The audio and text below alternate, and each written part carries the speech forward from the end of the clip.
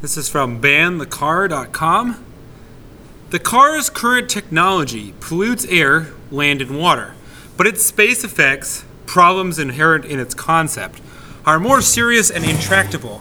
Its right-of-way and parking inflate exchange space and cities beyond sustainable levels. Collisions are inevitable and spark a quote-unquote arms race for bigger, quote-unquote safer cars that consume more space and resources.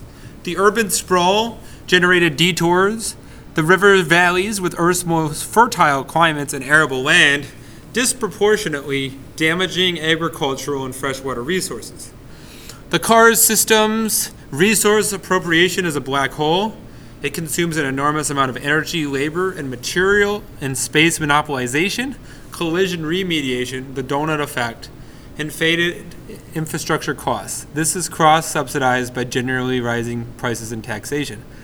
It takes an increasing proportion of world oil production, threatening to turn the imminent decline in oil production into a massive crisis. It diverts resources needed for eco-critical infrastructure and has negative social consequences, depriving other services of public funding, increasing the cost of living, stripping wage earners and governments of their capital, increasing asset inequality and indebtedness, and promoting mercenary behavior by individuals and whole nations. Car traffic increases the distance and time of walk journeys, the danger, toxins, turbulence, noise, and tarmac, making outdoor life stressful, thus inhibiting walking.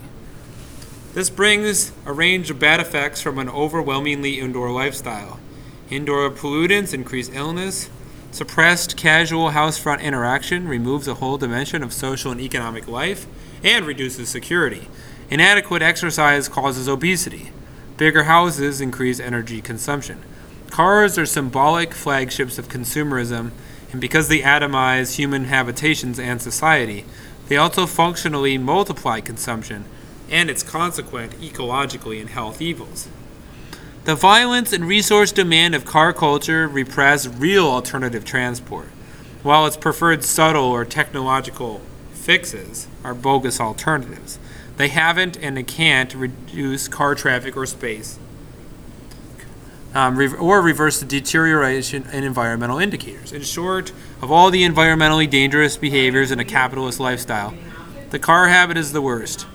A car ban is the one action that would address at a meaningful scale and profundity of systemic effects the global dangers, the environmental, economic, and social damage generated by the civilization.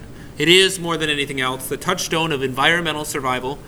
With it, a sustainable human civilization is achievable. Without it, other actions probably won't be enough.